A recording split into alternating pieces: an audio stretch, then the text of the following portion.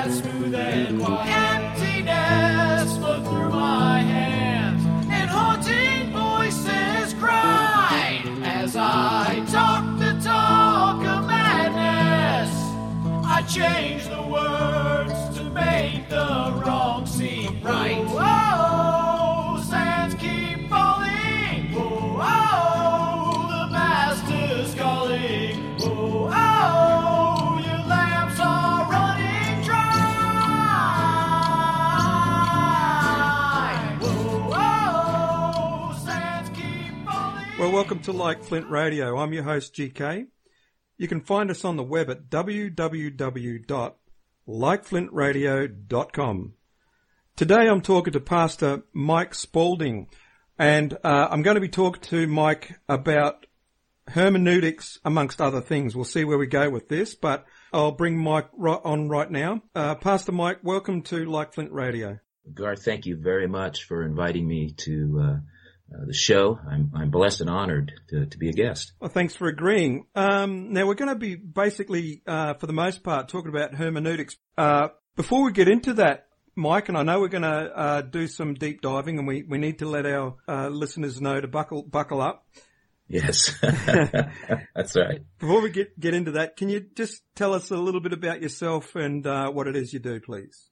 Yes, blessed to do that. I pastor a small church here in Ohio. And when I say small, that is, I understand that's a relative term. For us, that means under 100 regular attendees. We have a lot of bigger churches in town, but we're small. And I kind of like small churches for a number of reasons. An opportunity to get to know everybody on a much deeper level. And as a pastor, I've got to tell you that small churches are such a blessing to a pastor and to his family for a lot of different reasons. So, pastor a small church here in Ohio, married. I've got 4 grown daughters, 5 grandchildren already, which is hard to believe. I've come to understand the meaning of that phrase, that life goes by very quickly. And so blessed in that way. I also work a full-time job, so I am bivocational. And my wife and I have been blessed to be able to do that for all the years of our ministry. Now, my background is rather varied. My undergraduate degree, I actually have 2 undergraduate degrees. One is in human resources, organizational management. A second undergraduate degree is in Christian education. I have a master's degree in theological studies, which is a little different from a master's degree in theology. The graduate theological studies degree is a little bit broader, and it takes more of a general approach to theology instead of the specific approach or track that you might find in a typical Master of Theology degree program. Right. And then my postgraduate work is in theology and apologetics. So my passion is apologetics. I like to teach courses in apologetics, talk to folks about apologetics, and of course my church would the church that I serve as a pastor would reflect that. They've been through many apologetic studies and are well equipped to give a reason for the hope that is in them. So that's a little bit about me, Garth. No, that's excellent. Thank you for that. Now, I said we're going to talk about hermeneutics, but I guess what we need to start with is a definition, and maybe some etymology too. I'm always interested in things like that. Yes. So what does the term hermeneutics mean, and where does it come from? Yes. Well, the word hermeneutics is from the Greek hermeneo, and it means to interpret. Now, if you follow it back, the etymology of it, it's very interesting. It seems to be connected with the Greek mythological god Hermes, right, who was a messenger. Mm-hmm. And so it's a message, it's an interpretation. Mm-hmm. Now, if I was to give a proper, or maybe we would say a dictionary definition, It would be something along the lines of hermeneutics is the study or statement of the principles on which a text, and of course for our purposes here, the biblical text, is to be understood, and or the interpretation of a text in such a way that its message becomes clear to the reader or the hearer. Now, as soon as I give that definition, I also like to tell folks that now that presupposes a couple of things. First, it presupposes that the folks that you're talking to, your audience, your listeners, that they're interested in learning how to study the Bible for themselves. That's not a given anymore certainly not here in America. I know we've had conversations, Garth, about the climate there in Australia, and it sounds somewhat similar to what's going on here. But secondly, it presupposes that folks are willing to put in the hard work necessary to understand the Bible's beauty and its depth. I don't want to mislead anybody into thinking that studying the Bible is very easy and simple, and you can do it on the fly. It actually takes a lot of work. Now, I'm not suggesting that the message of salvation is difficult to understand. I'm not saying that at all, because it is quite simple. Right. But if you're going to mine the fruit and receive the power of the Word and the sustenance for your daily life, that's going to require some effort.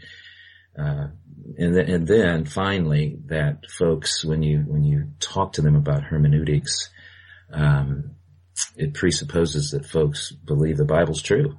And I'll flesh out some of these things as we progress through our conversation today. Are there different schools of thought in biblical hermeneutics? Yes, there are. There are several, actually. Now, I subscribe to what is called the literal, historical, grammatical approach to Bible study. Right. Now, again, some preface to that. People may wonder, and I've heard this. You probably have too, Garth. Folks have responded to my encouragement to study the Scriptures by saying, "Well, is that really necessary? As long as we are regular attendees of a church and we listen to sermons every week, isn't that enough?" And so my response to that is that absolutely no, it's not enough. And the Bible tells us that we are to be students of the Word for many various reasons, but the primary one is that it's essential for spiritual growth. Studying the Bible is essential for maturity, for effectiveness as God's children. And I call your attention to 1 Peter 2:2, for example, where we read Peter's admonition. He says, "As newborn babes, long for the pure milk of the Word, that by it you may grow in respect to salvation." So in that one passage, Garth, the Apostle Peter tells us three things that are essential to the Christian life. He identifies our attitude, that we should have the attitude of newborn babes. And as a parent, folks will understand this. Newborn babes, what they want when they want it, and they're not going to take no for an answer. And so Peter is saying here that should be our attitude concerning the Word, that we just immerse ourselves in that. We want the Word constantly. But it also speaks to... And Mike, in the version you read out there, you said long. So that sort of talks about have a strong desire, doesn't it? That's exactly right. And that is, in fact, the second point. Longing for the pure milk of the Word speaks about our appetite, that we have to have it. It's a desire that's only satiated by our study of the Word. But that verse also speaks about our aim. Notice that it says that we are to long for the pure milk of the Word, that by the Word, you may grow in respect to salvation. So our aim is that we may grow in our salvation. And in that context, that is the process of sanctification. I mean, we grow in holiness and in righteousness. But there are other passages too.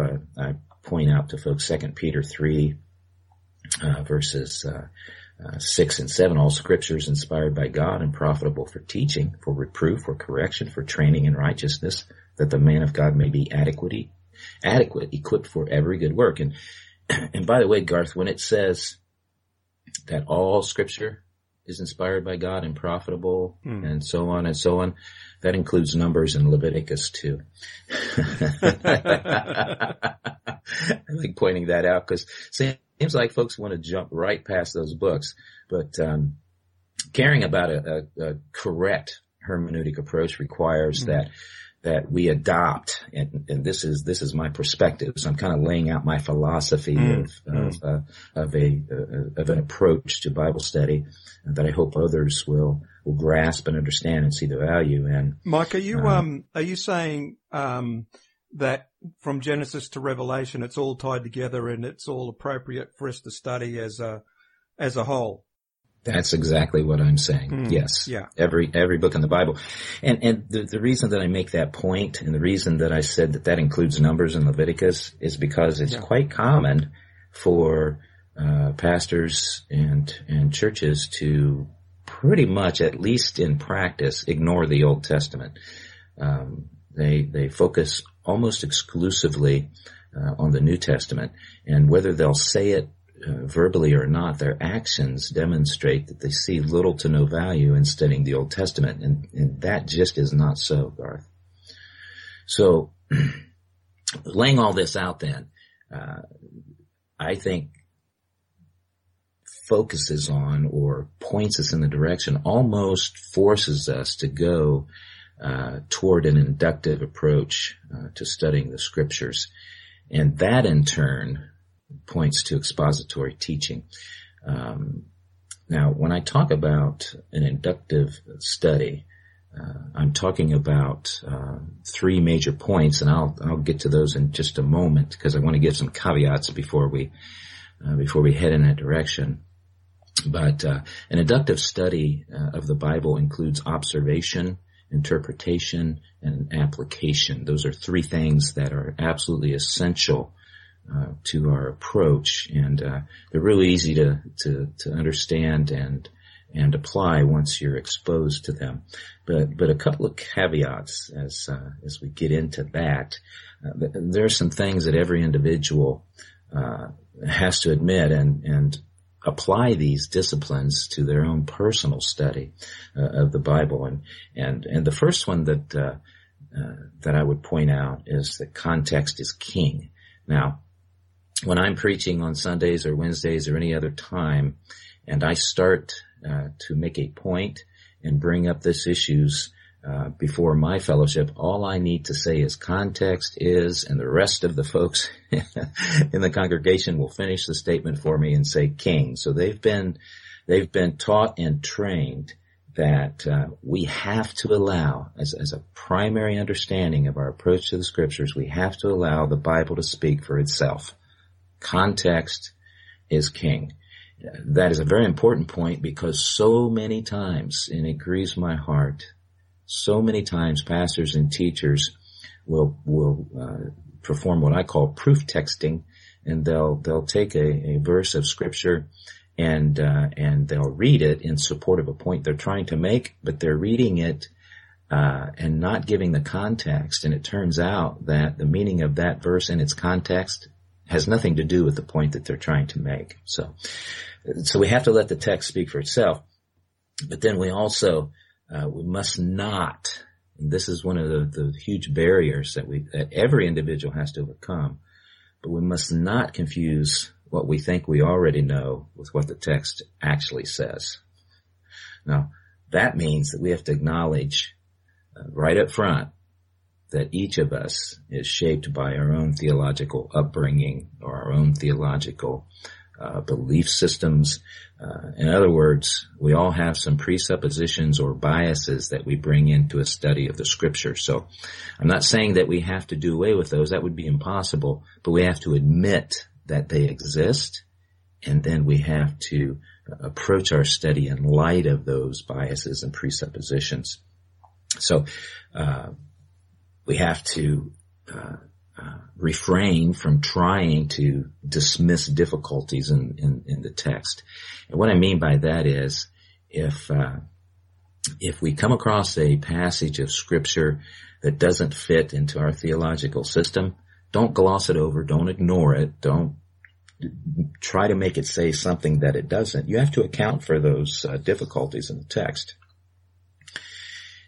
I also like to tell people, listen, start your study of the Scripture by reading the Scripture. And people say, well, duh, Mike, of course. Well, here's how some people start their study. They start their study with commentaries.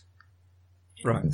That's a no-no. Right. Now, I'm not saying there isn't a place for that, because there is. But that comes much further down the line in the process of studying a passage of Scripture than what many people think. So start by reading the Scripture and read it again and read it again. I read it 4 or 5 times, and the reason for that, Garth, is I want to allow the Holy Spirit to speak to me about the meaning of a text, and I think there is biblical support for that as well. And then finally, just teach the Bible. For your listeners, just teach the Bible and stop trying to turn every text into another supporting passage for your hobby horse doctrines or your individual theological systems. I can't tell you how many times I've seen folks do that. They'll take a passage of Scripture that has nothing to do with their particular pet doctrine, but they'll make it seem to fit. Pastors and even lay people desperately need to trust Jesus to build the church through the teaching of His Word and stop trying to do that themselves. So those are some caveats that I always give before I start teaching classes on hermeneutics. We've already given a definition of what that means. Now, one of the best texts, and let me say this, I was going to share it at the end, Garth, but let me say that one of the best texts that I've found, and I stumbled across this many years ago. In fact, I was attending some training in Tennessee for Precept Ministries. Are you familiar with Precept Ministries, Garth? Yes, yep. Okay. I was attending some training. It was training for instructors and those wanting to become instructors. And I picked up a book by a man named Robertson McQuilkin. And his last name is McQuilkin, Robertson McQuilkin. And the name of the book is Understanding and Applying the Bible. Understanding and Applying the Bible. And basically what it is, it's a first year text on hermeneutics. And in the introduction to his book, McQuilkin gives some excellent principles, and I was thinking I would like to share those with your listeners, if that's okay. Yeah, go ahead, please. Yep. Okay. In McQuilkin's book, and it's right up towards the front, so you can't miss them. He gives 3 principles, and then several supporting guidelines for each one of those principles for understanding and applying the Bible. In other words, for your hermeneutic study. Principle number 1, since the Bible was written by human beings, it must be treated as any other human communication in determining the meaning intended by the writer. Now, let me give you some guidelines for that principle, ways to expand upon that and help our understanding. So since it was written by human beings, and it's like any other human communication, we must understand that so that we can understand the intention of the writer. So the first guideline for that is base the study on the historical, physical, and cultural setting. Now, that obviously means that you're going to do a little bit of work in understanding what the historical, physical, and cultural setting of that day was. And as we get into this, Garth, I've got some examples that I'll share later that shows this principle in action. Yeah, good, because I was chomping at the bit there. I really want to ask you for some. I knew you would have some, but Yep. Okay, so I'll let you carry on. But yes, I'm looking forward to some examples, just so that we can all understand, put wheels on what we're discussing here. That's right. So a second guideline for this principle number one then is that we need to research each unclear and important word. And I'll give some resources later that'll help folks to do that. Then analyze the structure of the basic unit of thought, the sentence. Then examine the immediate context, the passage as a whole, and then the chapter, and then the book. The fifth guideline for this first principle, identify figurative language and determine its literal meaning. The Bible is full of figurative and symbolic language, and we'll touch on that as well. And then a sixth guideline for principle number one, interpret parables strictly according to the special principles required by this type of literature. Parables are a whole different subset, genre, if you will, within the Bible, and we'll touch on that too. And then finally, supporting guideline for principle number one is use the parallelism of Hebrew poetry to gain insight into the meaning. Hebrew poetry is not like Western poetry, like English poetry, and so understanding that is going to help flesh out some of the meaning. So that's principle number one. And then principle number two for understanding and applying the Bible, Garth, is this. Since Scripture is God-breathed and true in all its parts, the unity of its teachings must be sought and its supernatural elements recognized and understood. So principle number one was that it is a human communication. Principle number two is that it is also God-breathed. It is true in all of its parts. And so some guidelines for applying principle number two, and there are 4 of them, and they are these. Compare Scripture with Scripture for light on each passage and discover the unity of its teaching. The Bible is the best explanation of itself, isn't it? Correct. Agreed. And that's why I said to you earlier, your point of view is that the Bible is a whole, considered as a whole, yes, from Genesis to Revelation, which right. I also believe as well. So, yes. So, guideline 2 for principle 2, after we compare Scripture with Scripture, then we need to establish the coherence of revealed truth. Guideline 3 for principle 2, since we hold that the Bible is God-breathed and true in all its parts, when a statement appears to be in error, or some may say in contradiction, we're committed to seek an explanation. And that means we don't just dismiss it, but that we understand there must be an explanation for what I'm reading, a meaning other than the one that I'm deriving from this, because it seems to be in contradiction with another passage. So a deeper dig is required, is what McQuilkin is saying. And then finally, the fourth guideline for principle 2, to understand predictive prophecy in Scripture, faithfully observe biblical guidelines. Now, again, we're going to touch on all these things in our conversation today, Garth, but let me just say that biblical prophecy is just as, if not more, relevant to the life of a believer today than it ever has been.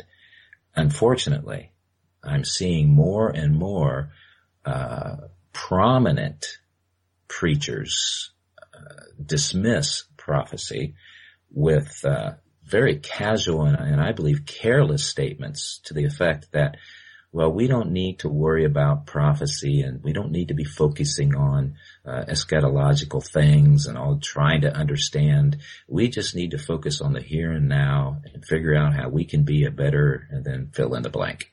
And that grieves me tremendously. And then where you get the other end of the spectrum where that's all certain preachers talk about is prophecy. Yes. And they major on that to the detriment of other parts of the Bible. That's right. There is a balance, isn't there? And so finally then the third principle for understanding and applying the Bible. Since Scripture is God-breathed, it is absolute in its authority for doctrine and life. Now that rubs people the wrong way immediately when you use that word absolute.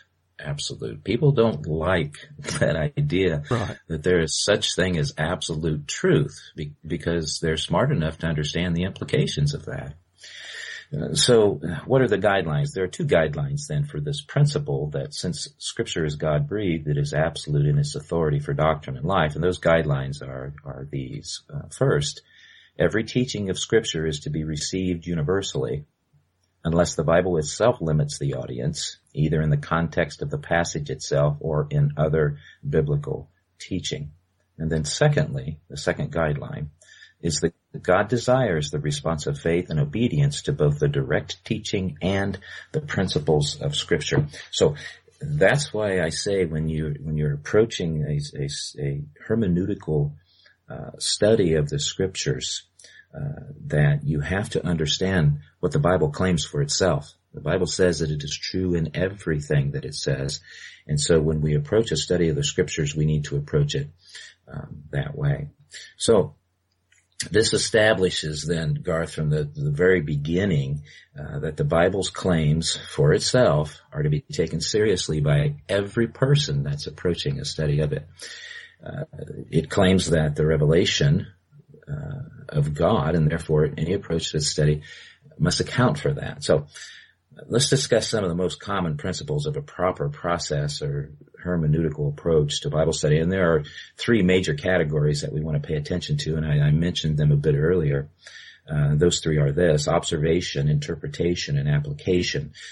Observation simply means, what do I see when I'm reading it? And this is a principle that I practice. We have men's discipleship group, and I think that's what brought up this conversation initially, Garth, was I was sharing about our men's discipleship group. We get together every other week just for Bible study, fellowship, edification.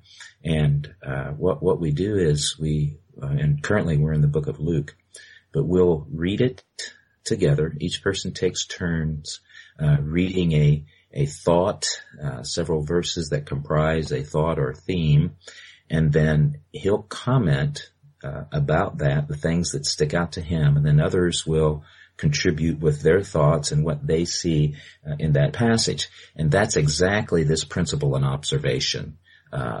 Just looking at the text and what immediately comes to mind. And I would encourage people as they're working through this process of observation that they have a notepad with them and they start jotting down some notes, because what I've learned by experience is that the Holy Spirit will bring passages back to their memory that are related to this, that say something similar to that. And then you're off and running on a Bible study. And in fact, that's a good way to comprise a teaching, is just to start observing a passage, start taking notes, initial thoughts and impressions, writing down other Bible verses, and before you know it, you've got a sermon or a teaching in hand. So, observation, what do I see? Interpretation, what does it mean? And of course, this is within the context of the original readers first. Context is king. And then finally, application. How does it apply to me and my life? So, observation is the first, and it's really the foundational principle because it feeds into the next two principles, interpretation and application. Without taking the time to conduct a good and thorough observation process, I can almost guarantee you that a faulty interpretation is going to be the result. So, what are some of the things that we want to pay attention to during the observation phase of our Bible study? Well, I've come up with 4, and this list is not original to me, certainly. You can read any good book on hermeneutics and you will find these. But as we observe a passage, there are 4 things we want to look at, and they are these: terms or words, the number of times they're used, the repetition, the level of the significance of the word. So terms or words, that's one. Secondly is the structure of the text under consideration. Third, then, is the genre of the book that you're studying. And then finally, the background or the context for the writing and the author. If folks will take the time to understand the viewpoint or the intended audience of a book, that goes a long way towards helping to explain some of the things that they're going to read. So what do we mean by observing terms or words, and how can that help us in our approach to interpretation? Well, let's take a well-known passage of Scripture. as an illustration, Garth, and show folks how words are important and how we should notice those within the passage that we're reading. And this is Psalm 23. Very, very familiar with folks, Psalm 23. And I'm going to purposely emphasize particular words so that folks will understand quickly what I'm driving at here. It says, "The Lord is my shepherd, I shall not want. He makes me lie down in green pastures. He leads me beside quiet waters. He restores my soul. He guides me in the paths of righteousness for his name's sake. Even though I walk through the valley of the shadow of death, I fear no evil, for you are with me. Your rod and your staff, they comfort me. You prepare a table before me in the presence of my enemies. You have anointed my head with oil. My cup overflows. Surely goodness and loving kindness will follow me all the days of my life, and I will dwell in the house of the Lord forever." Verses 1 through 6 of Psalm 23. So the focus, the focus in these verses in Psalm 23 is clearly on whom? God. God who is our shepherd, our provider, our defender. So the question for me, to our listeners, and I ask them to ask themselves this question: if God is the focus in this passage, then why do we see so many teachings on this that amount to little more than just some type of psychobabble exposition of self-help nonsense? And I see that repeatedly. If you approach this passage of Scripture for what it really is, Garth, this is all about the glory of God and His provision for us and the reasons, some of the many reasons, that He is worthy of our worship and praise. Now, another important aspect that, and I'm not really going to touch on this today other than to mention it, is word studies. An absolute must for Bible students is a good original language resource that can describe both the Hebrew and Greek words that are utilized in the Old and New Testaments, and perhaps we'll save that for topic for another time. But just in passing, I would mention that there are several, and I have these in my library. Wuest's Theological Dictionary of Old Testament Words is a great resource, and you do not have to be knowledgeable in the Hebrew in order to use this text. It's set up and keyed to Strong's, so that's very helpful. Vine's Expository Dictionary is a good resource, and I would recommend that for any Christian's library. It gives a very good and quick definition of words. Strong's, of course, is the old stable, right? Right. Everyone's probably got one. Yes, everybody's probably got one. There are several other good Hebrew and Greek interlinear study tools, and I encourage folks just to browse. There are several websites available where you can buy Christian books, so encourage them to look those up on their own. So moving then from observation, after observing the instances of words, patterns of their appearance, Psalm 23 was an example, and their relationship to each other in a text, then you need to move on to the second step in the observation process, which is observing the structure. Now, that's a step that many believers are familiar with, questions to ask as you're reading the text. And we all know these, the who, what, when, where, how, why questions of a text. Who is the particular person either speaking, or who is the author? What's the argument? Excuse me. What's the point being made in the passage? The when did the event take place? When was it written? Where did the event take place? How did something happen? How was that event taking place, and why? Perhaps maybe even more applicable. Why do we see this? So observing the structure also means that we should be looking for certain things, Garth, and things that are emphasized or repeated, things that are related to one another, things that are alike or that are unlike, things that are true to life, even in our own context, and then the order of things in the text. Those are all very important to be paying attention to. Now, this might surprise some of our listeners, Garth, but the text actually points these things out to us in many instances. And now, let me give you some examples, things that are emphasized. This is John chapter 20, verses 30 and 31. And this is what we read.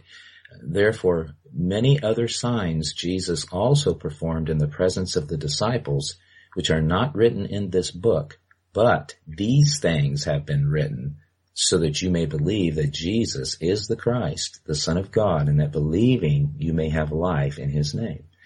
And then a second passage, Hebrews 8, verse 1. And this is a very clear example. But sometimes we read over things and we don't pick up or catch what the author has actually said. But listen to this, Hebrews 8, 1. Now, the main point in what has been said is this. Now, I love that because he's just saying, listen. Yes, exactly, yeah. Here's what all this means. Here is the point. This is the point. We have such a high priest who has taken his seat at the right hand of the throne of the majesty in heaven. So he's talking about Jesus Christ here. He's saying, I've laid out this argument, and here's the main point in all of this. So things that are emphasized, there's a couple of examples, things that are repeated, Jude verses 14 and 15, and I'll emphasize these words for our listeners.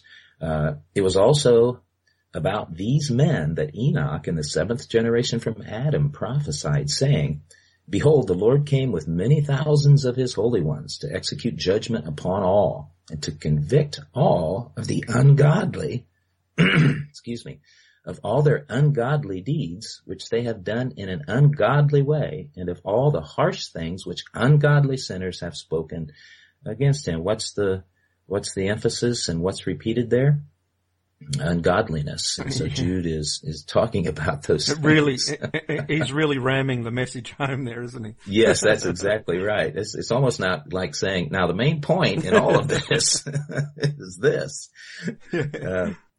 Another example of things being repeated, Genesis 1:1 and John 1:1. In the beginning God created the heavens and the earth. John 1:1. In the beginning was the Word, and the Word was with God, and the Word was God. We should be talking about that in conjunction with each other. And then let me give you one more example, and then we'll move on, of words repeated, ideas repeated. Genesis 22, verse 4, on the third day, Abram raised his eyes and saw the place from a distance. On the third day, Abraham raised his eyes and saw the place from a distance. Luke 9:22, the Son of Man must suffer many things and be rejected by the elders and the chief priests and scribes and be killed and be raised when? On the third day. It's easy to do a Bible study on that and understand the significance. So the point here, Garth, is that when we study the Bible, we're looking for all sorts of things that help us understand the meaning, things that are emphasized, repeated, related, alike, unlike, etc., and so forth. And I'm not going to go into detail on those remaining items. I'll leave that to your listeners to apply the same methodology that I've described here. And then the third step of the four steps in our process of observation has to do with identifying the genre. When we speak of genre of the text, we're trying to identify the literary type of material that we're reading. And there are 5 primary categories of genres, and I know there are a lot of different subsets, but these are the 5 major genres of biblical literature. We have narrative, we have gospel, we have poetry, we have prophecy, and we have didactic genre. Narrative, gospel, poetry, prophecy, didactic. Now, let me give a brief explanation of those, Garth, for our listeners. Narrative is a story that's told for the purpose of conveying a message through the recording of events, situations, people, settings, plot, all of those things, other factors, and all of those together constitute a story. Now, there are different kinds of narratives. We have the tragedy narrative. We think of King Saul, for example, and his life as an illustration of what not to do in many instances. We have epic narratives. The Exodus story, for example, comes to mind. We have the heroic narrative, and I think of the life of Paul in this regard. And then within the narratives and within the different genres, there are also different types of literary devices, and I'm not going to go into those, but I'll just mention them briefly. There are typology, and then related to Hebrew poetry, chiism, which is a style of poetry that begins with different letters of the Hebrew alphabet in descending and ascending order, and I'll leave that to our listeners to go figure out what that means and where they find that at. But then, so then there's poetry, as a genre. Now that would be, the book of Job, Psalms, Proverbs, Ecclesiastes, Song of Solomon. Those are the main poetic books, but other books also contain poetry in them. Now, the primary thing to observe about poetry is the use of parallelism. I know you're familiar with this, Garth. There are essentially three forms of parallelism. There's synonymous parallelism, antithetic parallelism, and synthetic parallelism. Now, synonymous parallelism presents the same thought with a slight difference. And here's an example: Proverbs 19:5. Synonymous parallelism: a false witness will not go unpunished, and he who tells lies will not escape. So same thought in both clauses there, but with a slightly different presentation.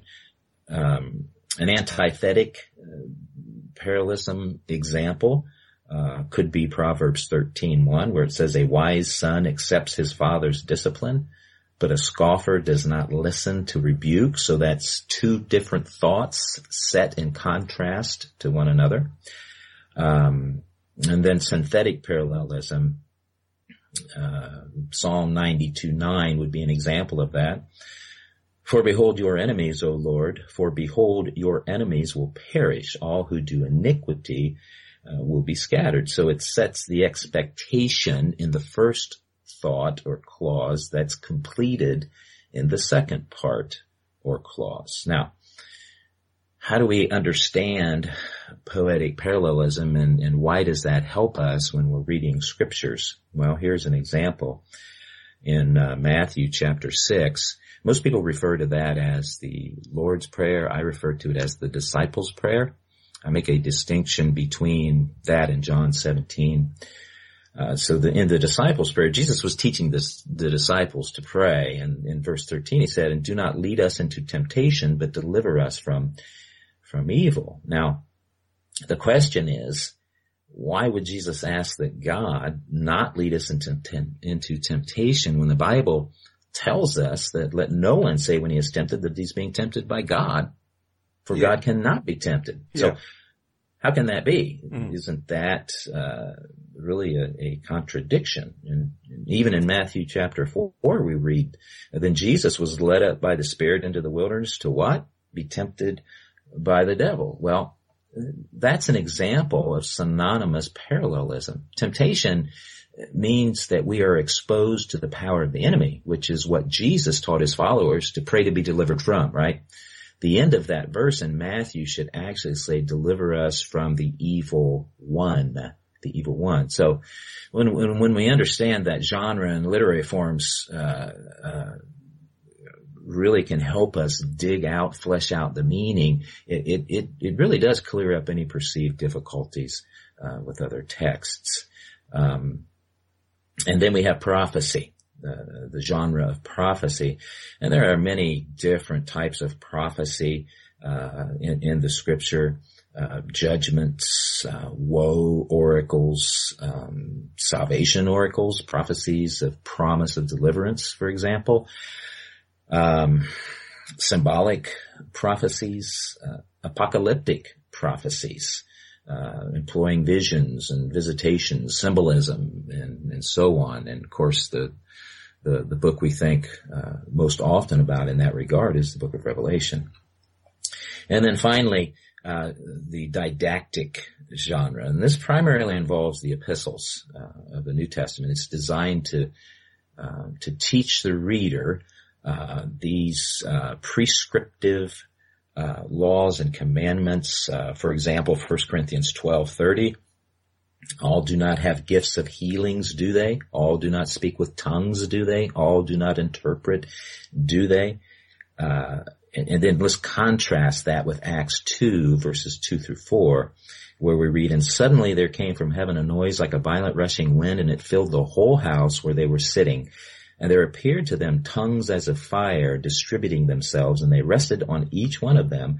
And they were all filled with the Holy Spirit and began to speak with other tongues as the Spirit was giving them utterance." That's Acts 2, verses 2 through 4. So the didactic genre teaches us the characteristics or the difference between a prescriptive and a descriptive. In other words, what is prescribed for us as believers to obey and follow versus what is just a descriptive passage of what happened.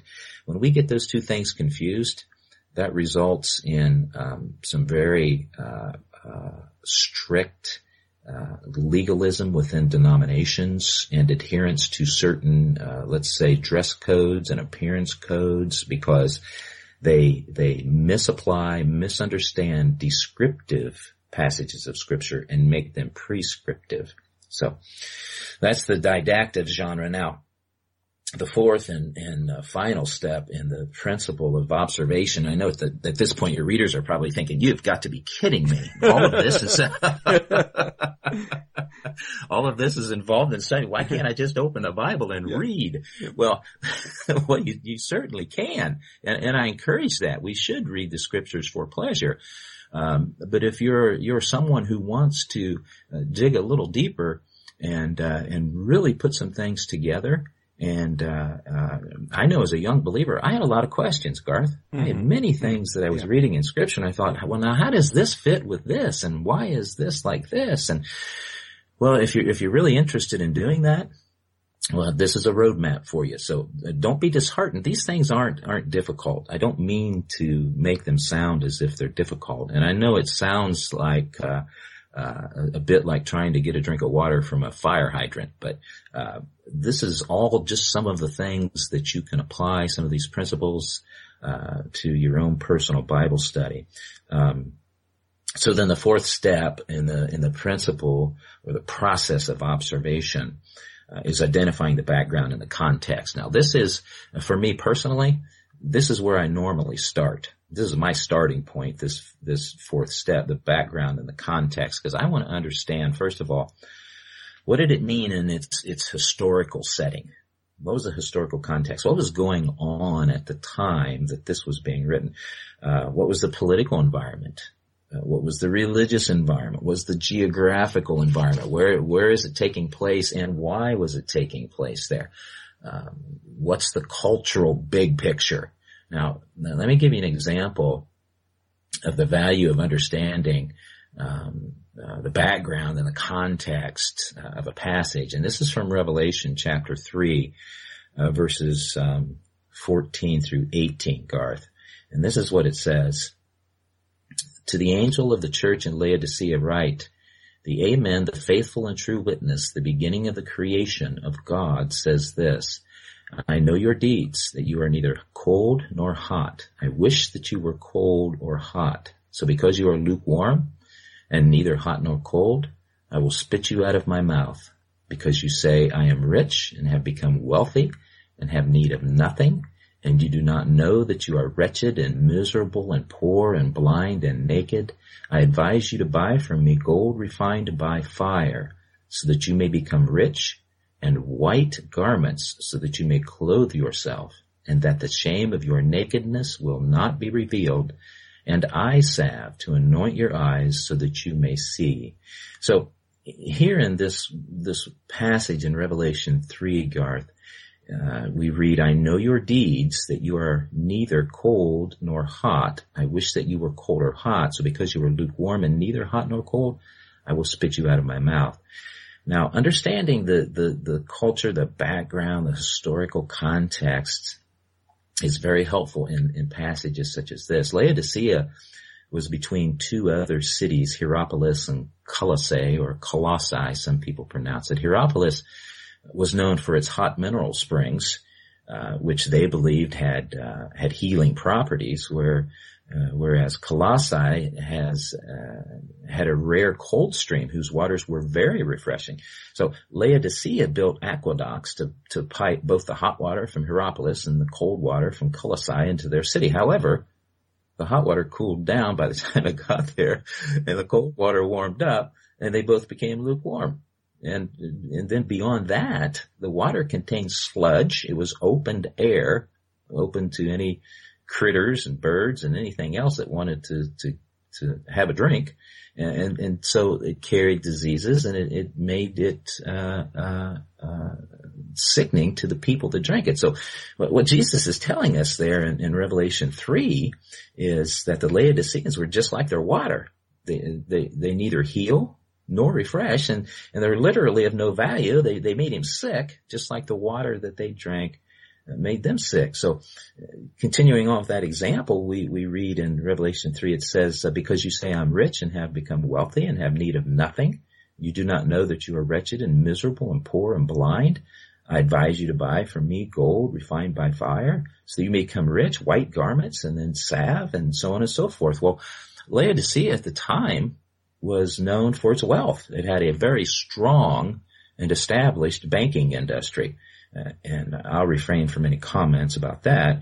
But it was famous for its black wool, for the medical school that it had there that had created a type of eye salve that they said healed common eye problems. So Christ is telling them that they're actually very poor regardless of their material wealth. In place of their banks, they need real gold. In place of their black wool that they prided themselves on, they need white garments of righteousness. And in place of their physical eye salve, they need spiritual eye salve so they could really see. So that's just one illustration of the need and really the benefit of understanding the historical, geographical context of a passage. So we've covered the four keys of observation. Those were terms, words. You're going to look at words that are alike, unlike, contrasting, repeated, emphasized, so on and so forth. The structure of a passage, you're going to look at the genre, you're going to look at the background. Now, observation, obviously, because everything I described, some folks are thinking, wow, this takes a little bit of work. And they're right, it does. But the fruit that it bears is very substantial because that funnels into the next step of a Bible study process, a hermeneutical process, and that's interpretation. And that is the second step of the three steps I gave initially: observation, interpretation, application. Now again, the method of interpretation I mentioned at the beginning of our conversation, Garth, is that I adhere to because I believe it's the correct approach, is the literal, historical, grammatical method. All of those words obviously mean something. Now there are other methods of approach. The allegorical method, for example, that is the interpretive process that the Roman Catholic Church uses. Some believe that originated with Augustine, by the way, or Augustine. Some people pronounce his name. But the allegorical method is very akin to what I call mysticism, in the sense that it gives you the freedom to apply any kind of meaning that you want. That's very dangerous. Well, what do I mean by that? Well, the allegorical method of Bible interpretation suggests that there are at least four different levels of meaning. The literal, the allegorical, the moral, the eschatological. For instance, you could take the word Jerusalem. Well, it literally refers to the city itself. Allegorically, it refers to the Church of Christ. Morally, it indicates the human soul. Eschatologically, it points to the heavenly Jerusalem. Well, I think you can see that leaves a wide open door for all kinds of abuses. And Garth, I know you've been around a while. So I'm sure that, like me, you have heard all kinds of interpretive abuses of words and misapplications.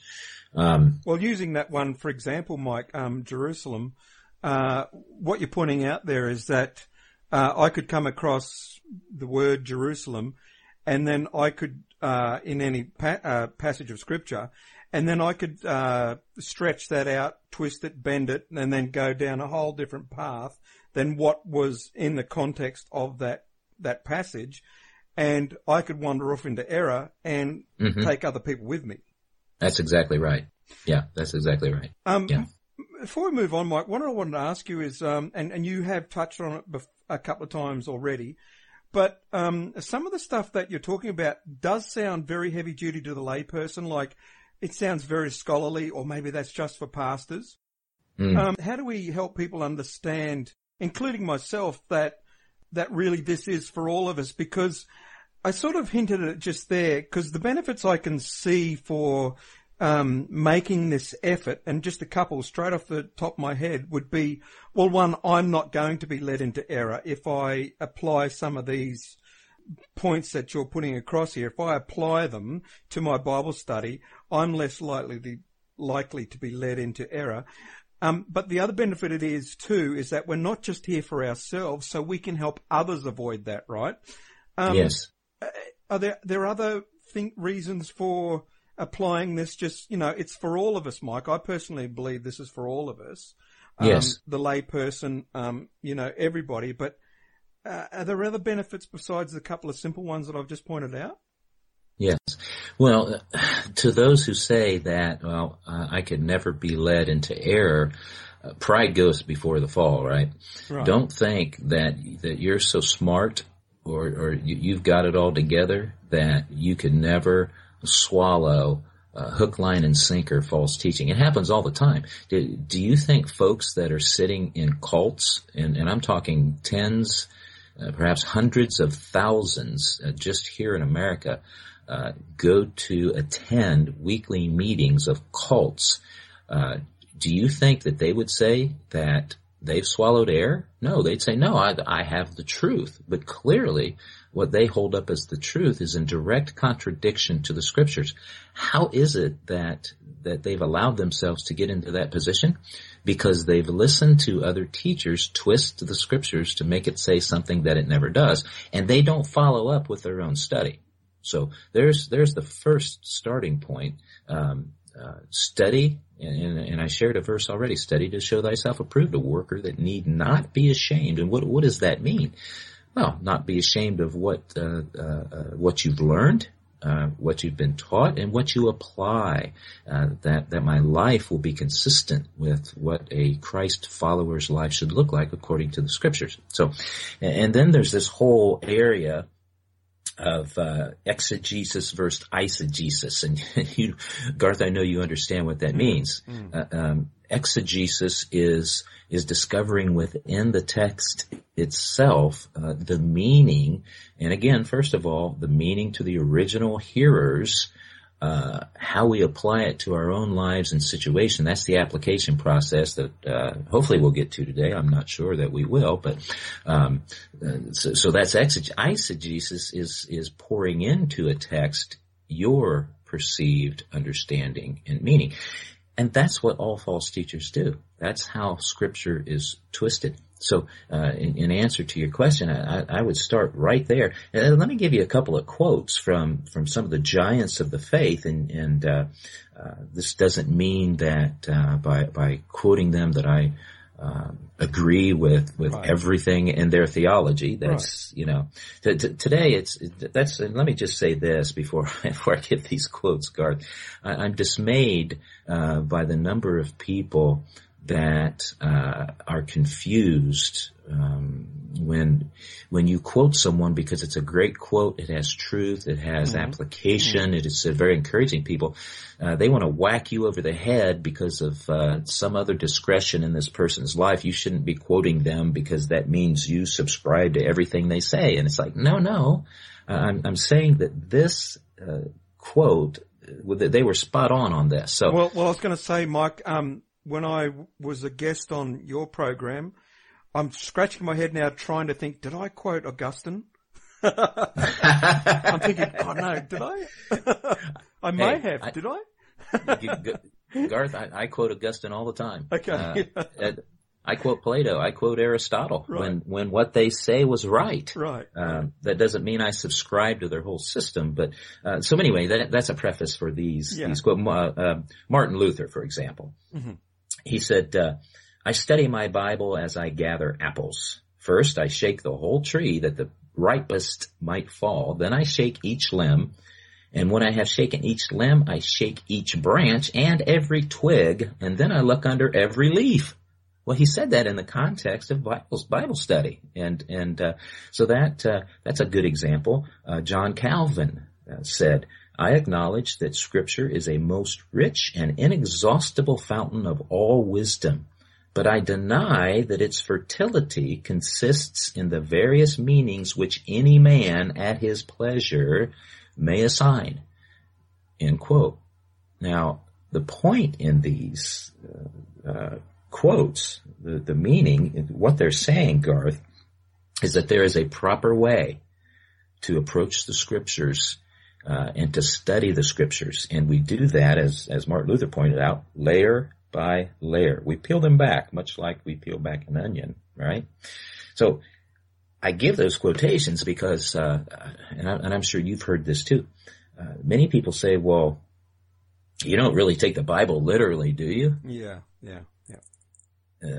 Or they say something like, isn't that just your interpretation? Right. Now, I love those kinds of statements, and I'm really not put off by them at all. In fact, I see them as an invitation to have a conversation with this person. And what I have found in my own experience, and I encourage your listeners to consider this in this light, is that this is really an opportunity to engage them with the gospel. When people say to me, you don't really take the Bible literally, do you? And then they throw out some kind of example like, the Bible says that Jesus is a door. Is he a door? Or they say something like, well, does God have wings? Right. That kind of thing. What I see immediately is someone who has contrived this defense, and perhaps it's worked for them in the past because they've not encountered a Christian who can point out to them that the Bible uses symbolism, the Bible uses metaphorical language, and we talk like that too. In our normal everyday language, we talk like that. All of us do it. Especially us Aussies and dare I say you Americans and yes, our South African friends, and especially the top of the heap, our Brit friends. They do it, to the best. Yes, that's exactly right. They're the best at it. So don't be put off, I guess is the point. Don't, because you're equipped. You have the Spirit of God living in you. And what I always do in those situations is I pray a real quick prayer as they're saying it, because I see that as an opportunity. Well, to use this example, I see it as a door. It's a door that's opening right before me to share the gospel. And so I pray quick, Lord, whatever it is that this person needs to hear and you want them to hear, put it in my mouth. I don't want to, you do this. And so, and then folks, when they say, well, isn't that just your interpretation? I'd like to play a little game, and I've done this once or twice just to make the point, and it works. It works every time. Turn that around on them, first of all. If people say, well, isn't that just your interpretation? My response is that your interpretation? And then they look at you normally with a puzzled look. Well, what do you mean?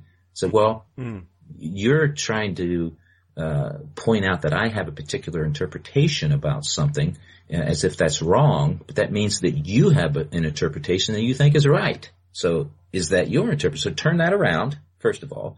That's a good apologetic tactic. But if you really wanted to have fun with that, you could ask them a couple questions or allow them to ask you questions. And every question that they ask, say something really silly or nonsensical, like,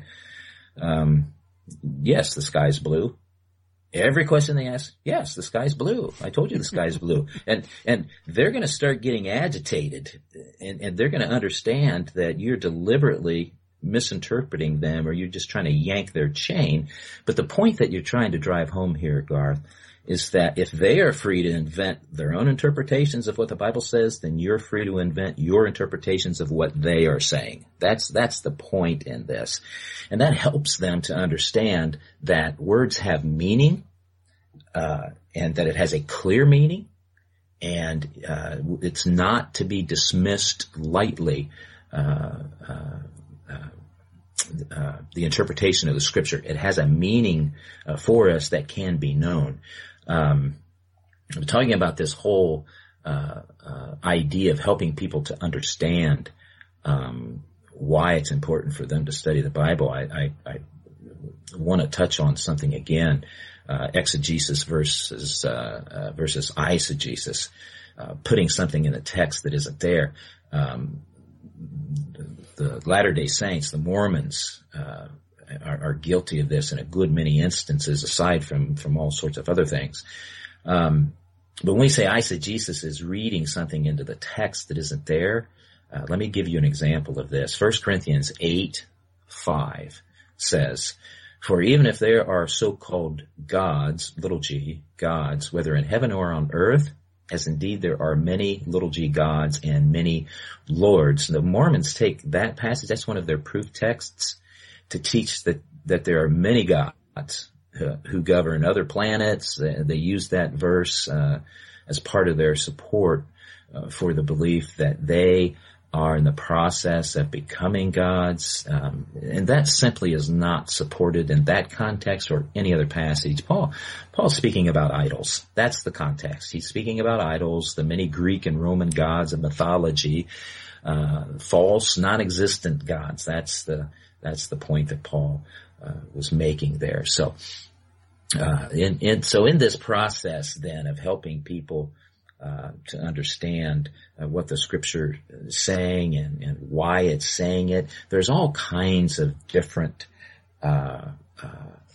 word forms. There's hyperbole, obvious and intentional exaggeration. There's metaphorical language. We've touched on that. There's anthropomorphisms.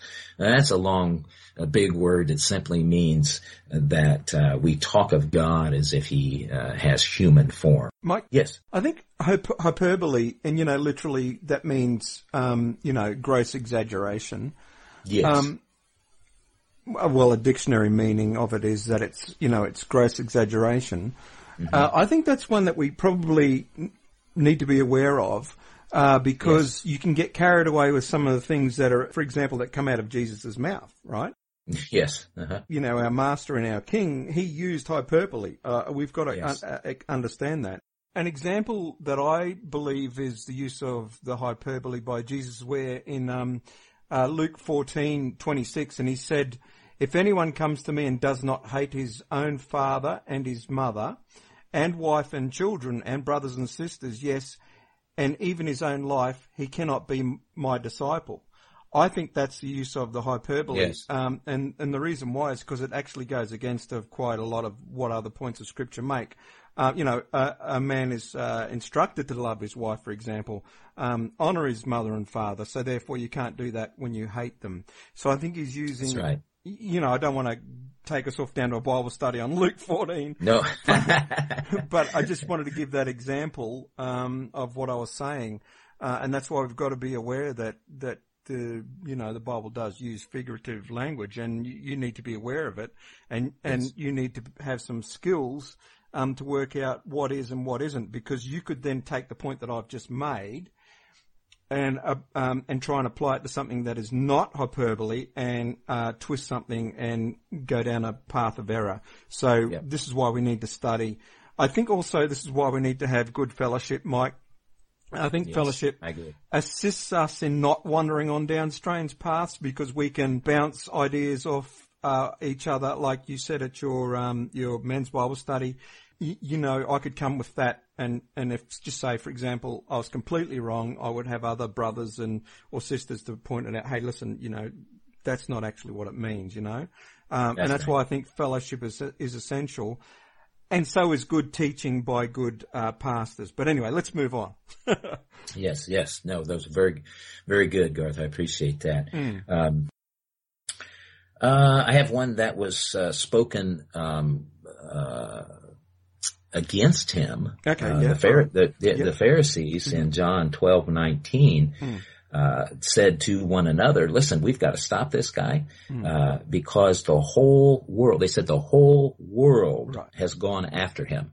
Now, that's obviously exaggeration, hyperbole.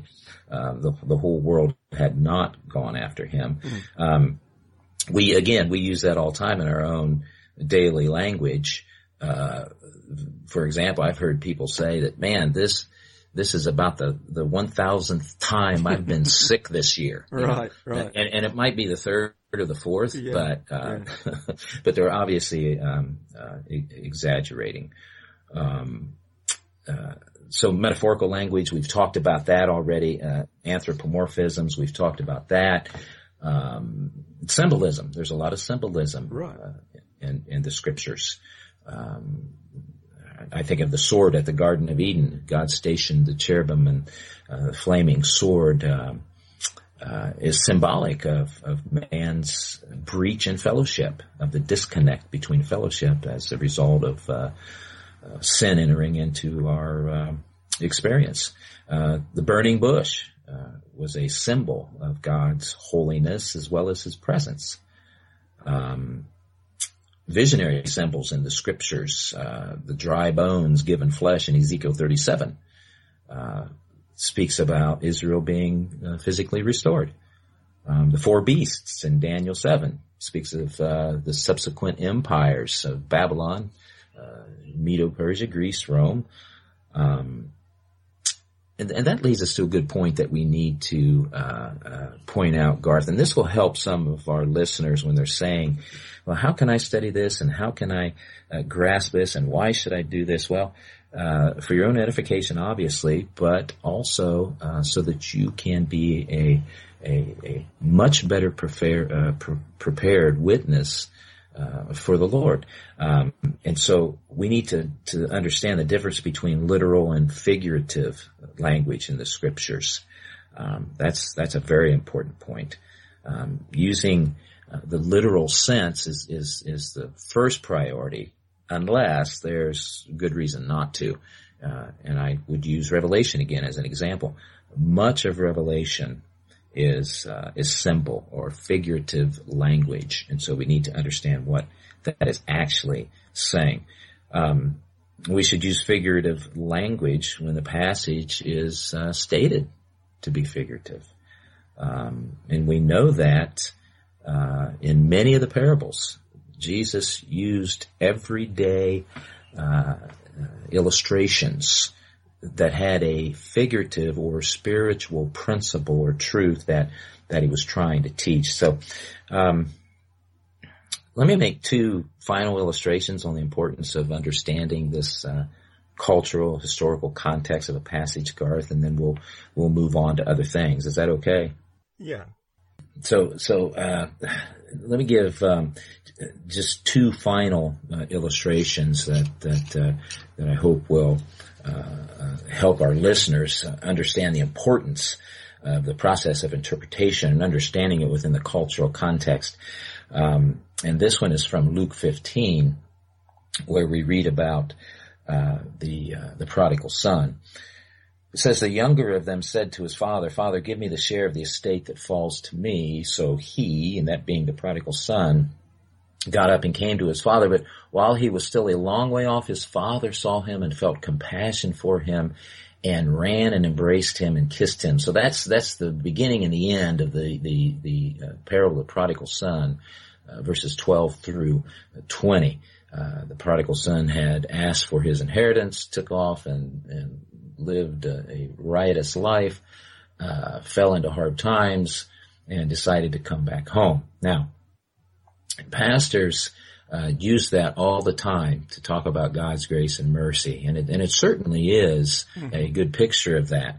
But we miss the fullness and the richness of this passage of Scripture if we don't delve into and understand the background of that parable in the context, the Near Eastern context. So, and what I mean by that is this: what the younger son did was actually a disgrace to the father, and so he went off. But even though the father was disgraced in his own hometown, the father runs out to the son.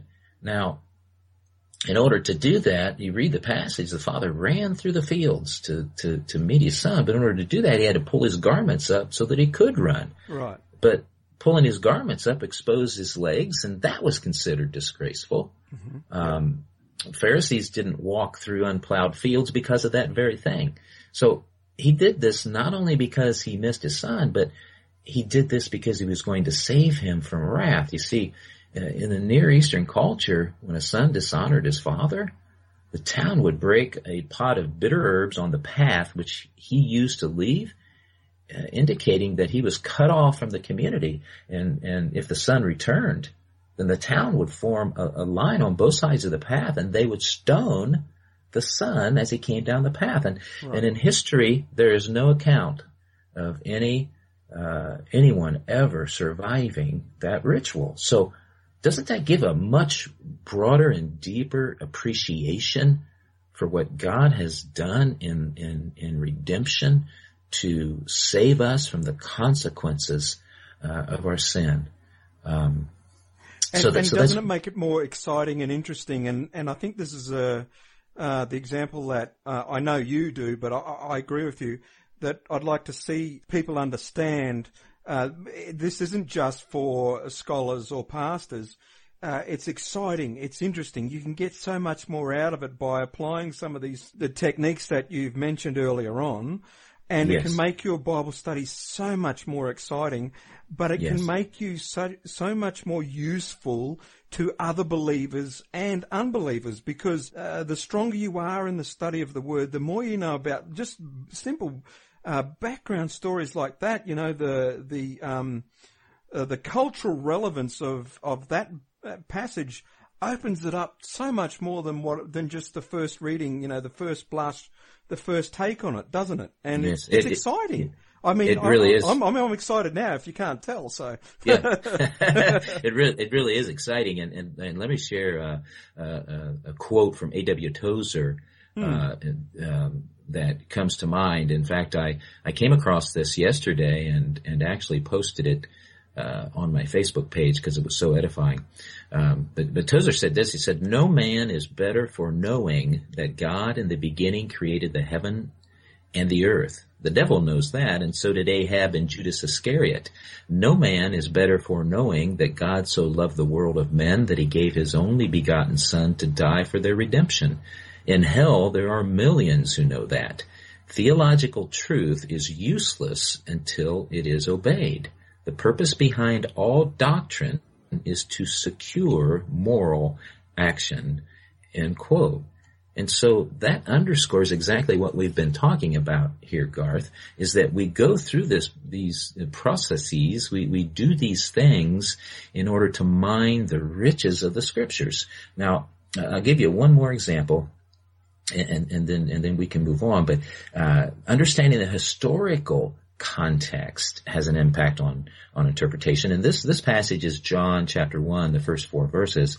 In the beginning was the Word, or the Logos, and the Word was with God, and the Word was God. He was in the beginning with God. All things came into being through him, and apart from him, nothing came into being that has come into being. In him was life, and the life was the light of men. Now, there was a prevailing philosophy at the time that John wrote his gospel, that was championed by philosophers such as Philo of Alexandria and Heraclitus, and they spoke of a logos that was a divine energy that created everything. And so John, in his passage here, bringing up the logos, he's telling his audience this. He says, "You know that logos that you're always talking about? Well, let me tell you who that really is."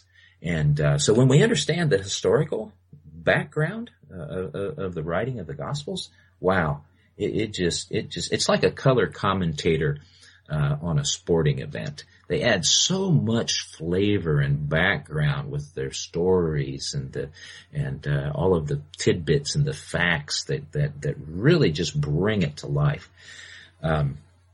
So this question, Garth, we can go back, and I know we've been attacking your question from a lot of different angles. What does that mean for the average believer? How can they apply these things? Well, let me say this by way of another explanation or reason, and that is this: is that every passage of Scripture has a meaning, and it only has one meaning.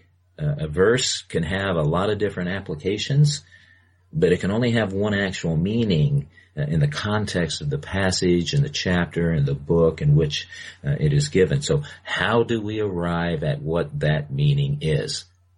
Well, that's the process that we've been talking about today. Yeah, look, what I wanted to ask you is, you have mentioned the role of Holy Spirit earlier, but in some ways we're sounding like this is very, very intellectual. But in your opinion, what role does God play in this study that we're talking about? You know, this idea of hermeneutics. Is it a dry thing? We just sit down with our Bible and we apply these techniques. What role does God play in our study of His Word? Yes. Well, the Holy Spirit, Garth, is you and I both understand and believe. The Holy Spirit is the agent of understanding. The Holy Spirit brings illumination.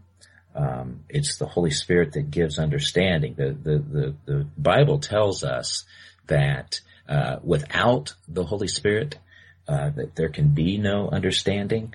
There certainly can be no application, long-lasting application. Right. I should qualify that, because men are capable through their own sheer willpower to follow something, guidelines or principles for a while.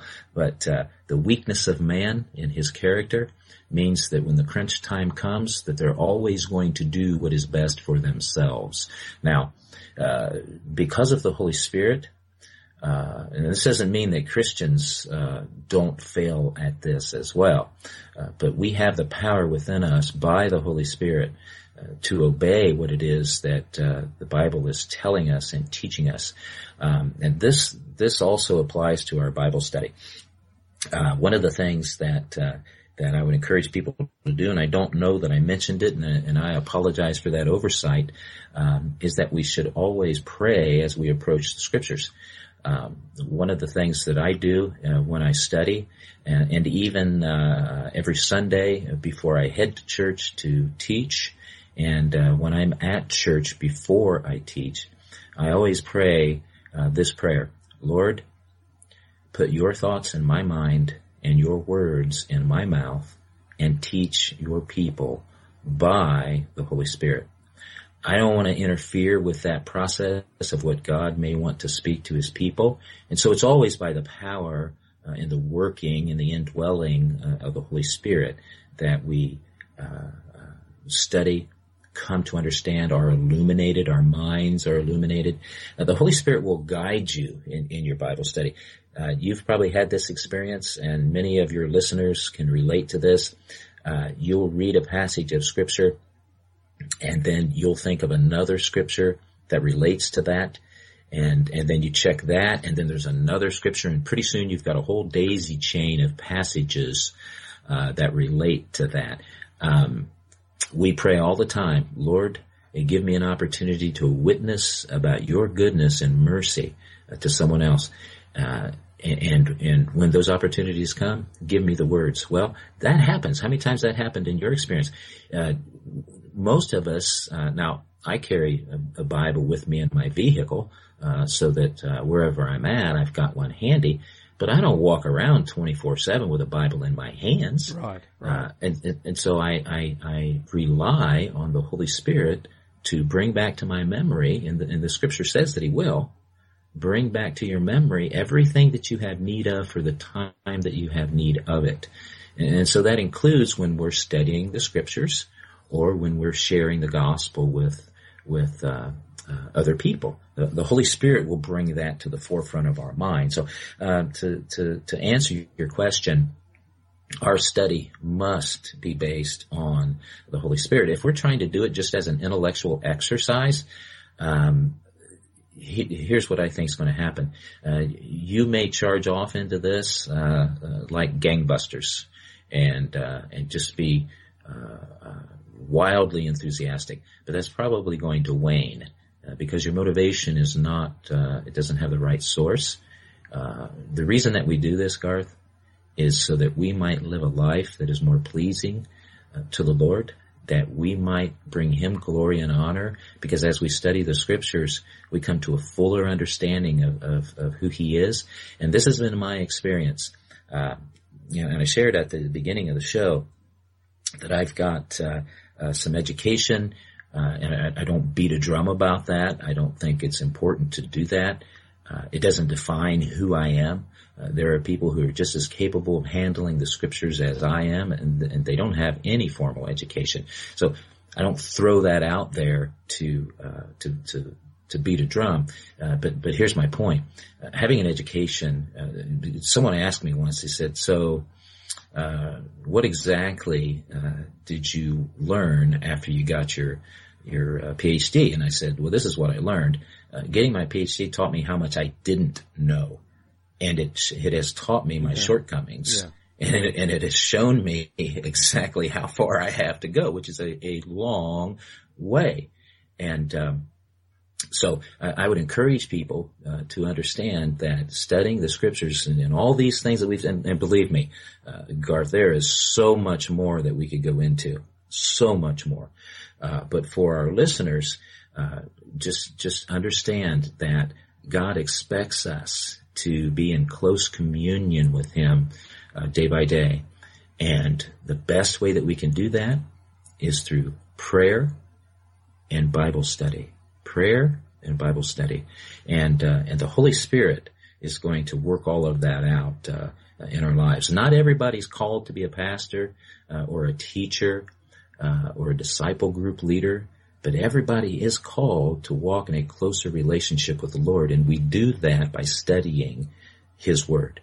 Can I point out that we're also, each and every one of us, no matter who we are, whether we are the eye or the leg or the arm, we're also all called to be a witness to this truth that we become to understand as we study. So that's right. Each and every one of us, if you've got it, you've got to give it away for it to be worth anything. Amen. And, that's right. I've heard that said before. I didn't come up with that one, but I think that's true. It's not to build yourself up and puff yourself up. It's so that you can become a more formidable weapon in the hands of God against the spiritual enemies, and to bring people and assist people to understand the truth, and to hopefully pull a few out of the fire while you're still on this side of the Great Divide. Mike, is there anything else that you wanted to talk about before we finish up? No, just I want to reiterate to your listeners, your audience, Garth, how much I appreciate being able to speak with you on this subject, and also to have their ear. It is a passion of mine to help people understand how they can study the Scriptures for themselves. And it is a lifelong endeavor, by the way. Don't think that you're ever going to get to a point. Mm-hmm. I think I made that clear. Yeah, I agree. Where you have everything figured out. In fact, I recall the first time I ever said that from the pulpit. Mm-hmm. I said something to the effect that,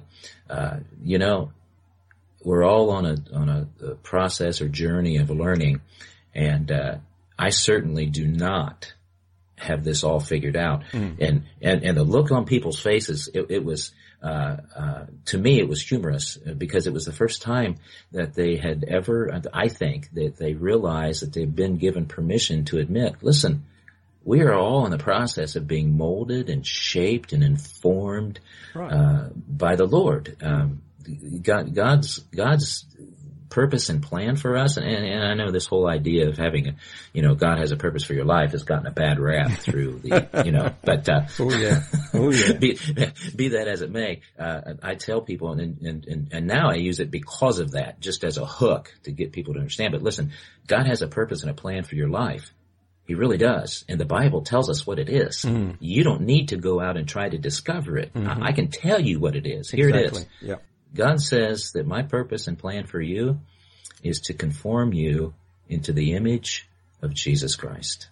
That is his plan and purpose. Exactly. And then for you to go out and make disciples of That's others.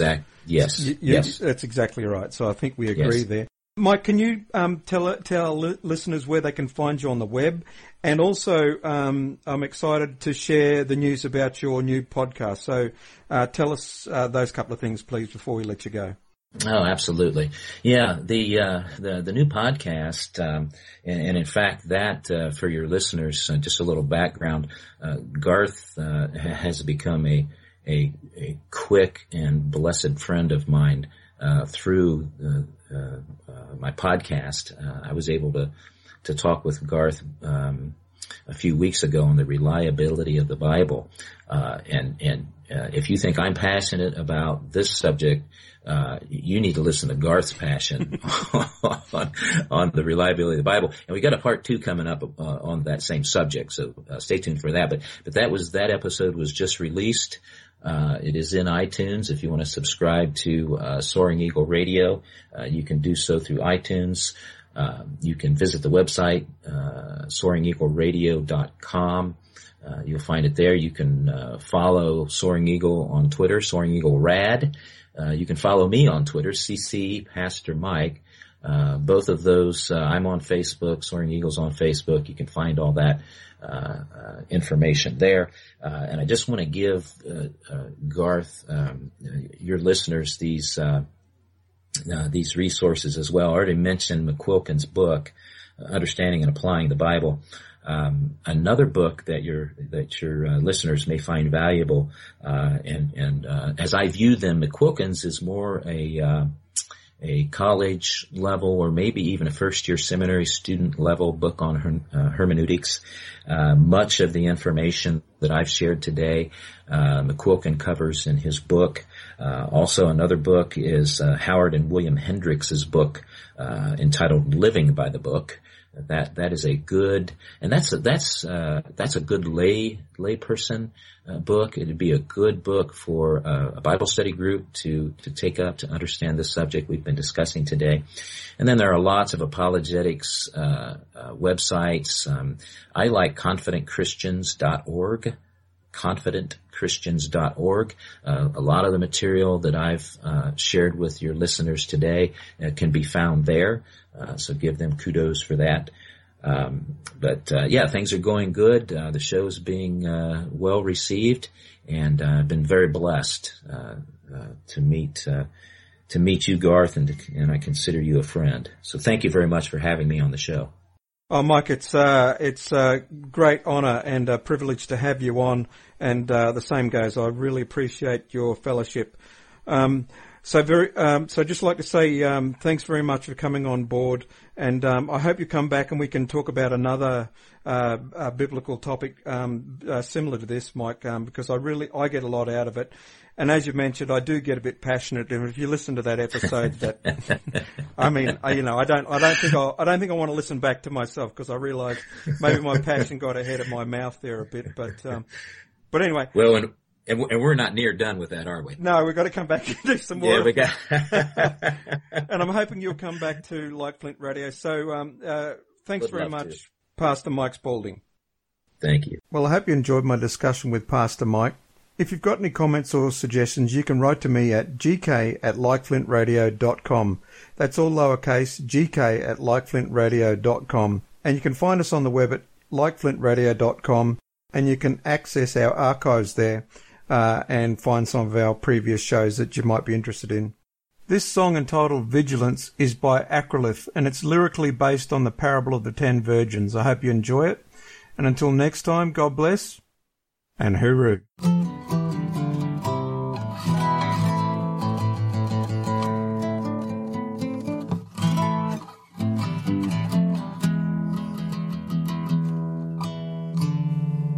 As I walked alone at midnight, my eyes could see a path that's smooth and wide. Emptiness flowed through my hands, and haunting voices cried. As I talked the talk of madness, I changed the words to make the wrong seem right.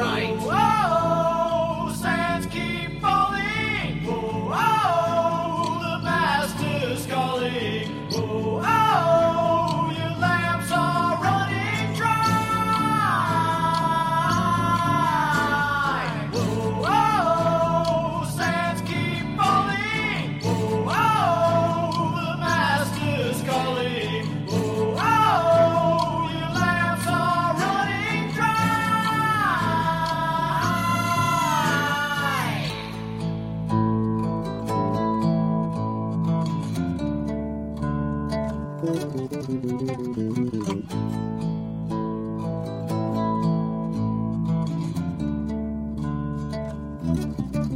the closing of a doorway, estrangement of me to the truth inside, finally brought to my knees in time to reconcile.